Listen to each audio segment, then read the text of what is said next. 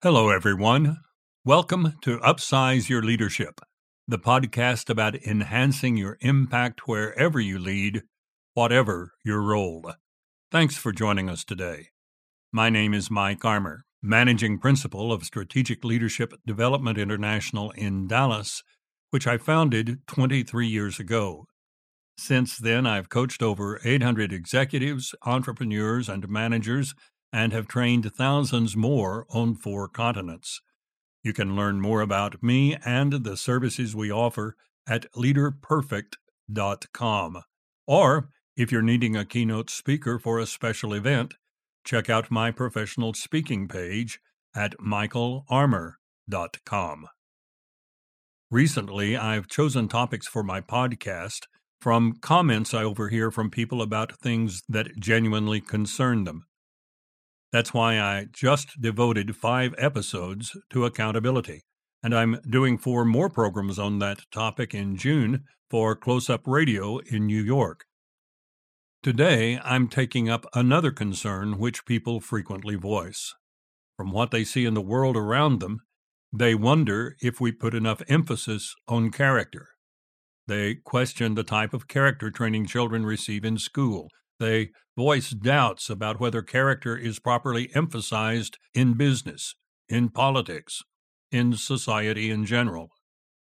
That concern resonates with me because for years, following the collapse of the Soviet Union, I worked directly with ministries of education in Russia and Ukraine, helping them to develop new character curriculum for their classrooms.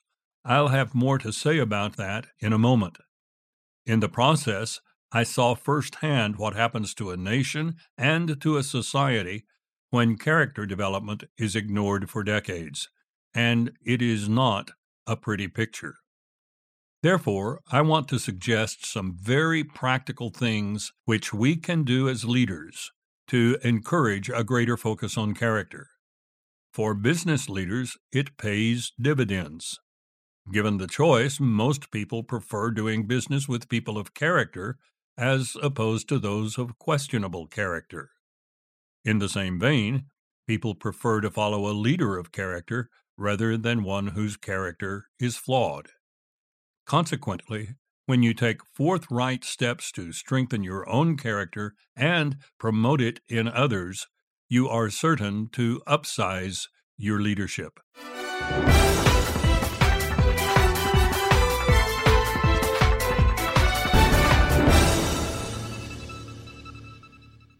This podcast is a part of the C-Suite Radio Network. For more top business podcasts, visit c-suiteradio.com. Nearly 20 years ago, I spent 3 delightful days with several other professional speakers in a mastermind group. One of them was Dr. Beverly Chiado. I understand that she passed away earlier this year. What a loss. She was one of America's most respected business professors, nationally renowned for weaving ethics and character development into her undergraduate and graduate curriculum. At the time I met her, she was speaking over 50 times a year on character education. One of her principal themes was that we praise personal achievement constantly in America, but rarely praise personal character. And the process starts early in life. From kindergarten onward, our schools ascribe grades on the basis of achievement, not on qualities of character. If they praise character at all, it's through good conduct awards, but these awards themselves are more a tribute to how a person performed than his or her underlying character.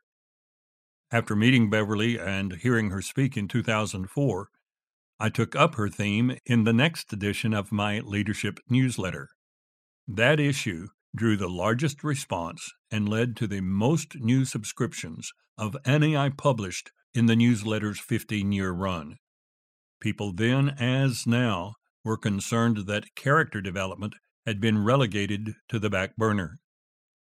I remember that Beverly pointed to the then recent Enron scandal as indicative of what occurs when businesses put more emphasis on profits than character. Little did we know that future scandals would one day make Enron pale by comparison. During his lifetime, Stephen Covey often drew attention to a shift in business literature during the 20th century. Until shortly after the First World War, he would point out, management literature stressed the importance of character as the bedrock of managerial success. By the middle of the century, however, little was being said about character. The emphasis was on techniques for maximizing achievement.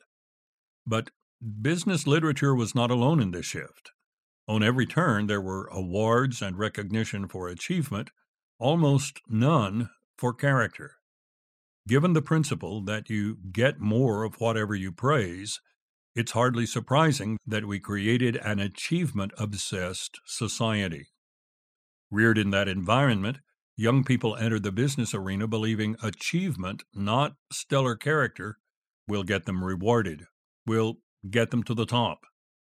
It's therefore understandable why many are willing to compromise on issues of character in order to make their mark. Beverly's keynotes on character were part of her one-woman battle to get teachers and parents to praise character as enthusiastically and as frequently as they praise achievement, and for bosses and employers to follow suit. When she outlined how she made character training part of her classroom courses, I took special note. At the time, I was about halfway through a 15-year collaboration with hundreds of Russian educators who had undertaken precisely what Beverly was advocating. Historically, you see, character training in Russia was the role of schools, not the home. Under Marxism, however, the government overhauled character curriculum so that it celebrated little more than unswerving allegiance to communist ideals. More traditional qualities of character were considered bourgeois, one of the most derisive terms that Marxists could apply to any set of values. Meanwhile, the quality of life for average Russians was miserable. Except for the elites, crushing poverty was the way of life. Due to rampant alcoholism, average life expectancy, especially for men, was years below the rest of the industrialized world. Corruption was everywhere. Petty crime was universal. Justice was for sale. At every level of government, officials had their hands out for bribes. I ran into these realities everywhere I went. Under communism, survival was so difficult that people did whatever it took to stay alive. They violated moral and ethical standards with no pangs of conscience. They became well-practiced at lying and deceit. They pilfered whenever they could. It sometimes seemed that only two values still prevailed after communism. One was the value of survival. The other was the value of family. All other values were negotiable. With the collapse of the Soviet Union, teachers were no longer compelled to use communist curriculum in their character training. They readily abandoned it. Given the moral collapse of their society, they wanted to return to classic norms of the nation's historic Judeo-Christian heritage. But the Soviets had systematically destroyed any printed resource which promoted that heritage. Teachers therefore lacked even the most basic tools to develop their new curriculum. As a result, ministries of education turned to the West and to advisors like me to aid their effort. I tell you this to say that I've seen firsthand the sordid consequences which befall a culture when it fails to honor the value of character. Therefore, when Beverly warned against ignoring character, I probably identified with her message more than any other person who ever heard her keynote. Listening to her that day, I realized that several common practices in our society compound the inattention to character. For one, we typically praise achievement, but criticize by attacking character. When people do a good job, we praise the good job. When they do a poor job, We accuse them of character or personality flaws. They are lazy or sloppy or inattentive to details. Far too many people find themselves in working and family relationships where they are much more likely to have their character questioned than to have it praised. Because they never get credit for character, they become enslaved to achievement. That's the only way they receive praise. Nowhere is character praise more lacking than in the workplace, in my judgment. If you believe me guilty of overstatement, let me ask a question. When you have a job review, how much of it centers on achievement? By comparison, how much centers on character attributes? And what about the reviews you make of others? Do you put as much emphasis on their praiseworthy character traits as you do on assessing the goals which they've achieved? Judged by our actions, character is not particularly praiseworthy. Several factors contribute to our lackluster praise of character, and one way or another, they all connect to measurability. In too many businesses today, only things which can be measured are deemed important, or at least important enough to deserve notable attention. I've heard management gurus say, if it can't be measured, it can't be managed.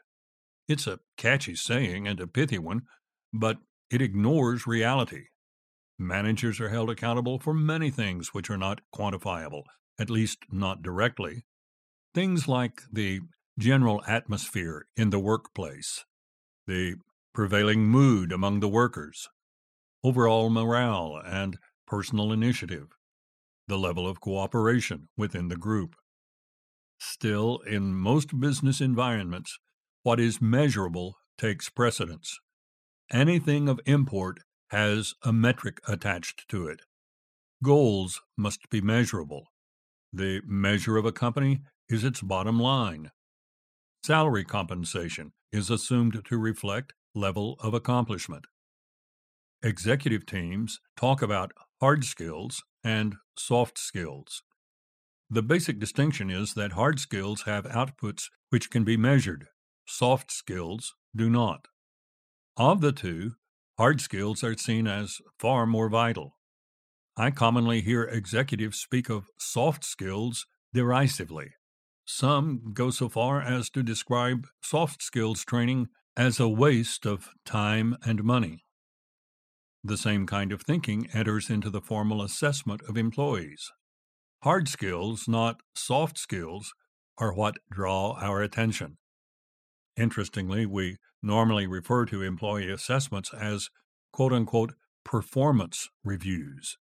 The name itself suggests that achievement is the only thing that counts, which is why character strengths and weaknesses figure so rarely into employee assessments. Achievement is measurable, character is not. Companies also build a legal safety net by emphasizing achievement almost exclusively in employee assessments. In a litigious society, a company can defend its personnel decisions more effectively if it bases them on measurable criteria rather than subjective judgment. Little wonder, then, that we are prone to review on the basis of achievement, to promote on the basis of achievement, and to fire on the basis of achievement. This tendency becomes even more pronounced when top management demands a demonstrated return on investment for every expenditure. Because it is so difficult to show a direct correlation between soft skills and the bottom line, it's often difficult to justify training and development programs that make workers better people rather than merely better producers. Yet, most of us know intuitively that companies are far more productive when morale is high and the corporate culture is engaging. We fully expect a company to reach its greatest potential in an atmosphere where workers are self-starters, responsible, and true to their word. But things like morale and culture are not inherently measurable. We cannot tie morale and culture directly to bottom-line results. We have to assess them by looking at the effects they produce, by the feel which they yield. All of which is to say that business and corporate leaders need to rethink the mantra, if it's not measurable, it's unimportant. Intangibles such as character, constructive attitudes, and a collaborative spirit are invaluable even if they are not prone to simple quantification. Many a company has been brought to its knees by character flaws which fueled a disaster. In the shambles and ashes of the aftermath, you would be hard-pressed to find anyone who dismisses the importance of character simply because it's so difficult to measure. Even before Beverly's speech, I firmly believed that few people received nearly enough praise. Her remarks only furthered my belief. Yet, I'm as guilty as the next person of passing up far too many opportunities to praise. Periodically, I must renew my resolve to praise more and criticize less. But after hearing Beverly, I added another dimension to my resolve. My goal now is to look for achievements to praise only after I first looked for character strengths to honor. And that's especially true when I'm preparing someone's job review. I'm determined to applaud their displays of character just as much as the goals which they achieve.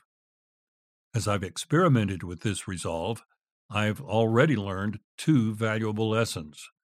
First, I've discovered that I'm so conditioned by our achievement-driven society that I note praiseworthy achievement almost instinctively. But when I decide to single out praiseworthy character traits, the process requires more conscious effort, more work and reflection.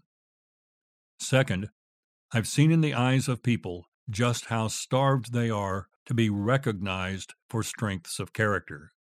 When I praise their achievements, they smile broadly or sometimes sheepishly. But when I praise their character, their eyes light up. They become radiant. Often they literally glow. So, I invite you to join me in lighting up lives around you this week, in your family, among your friends, especially with those you lead. It won't take much. Just make it a point to praise character, genuinely. Then, watch magic begin.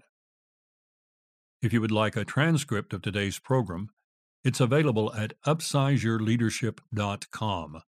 Follow the menu items for episodes at the top of the page to find download links for the audio and transcripts of this and past episodes.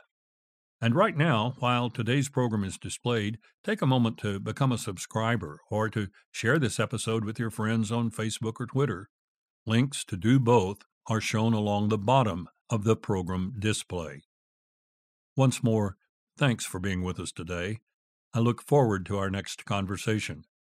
Until then, find some way every day to upsize your leadership.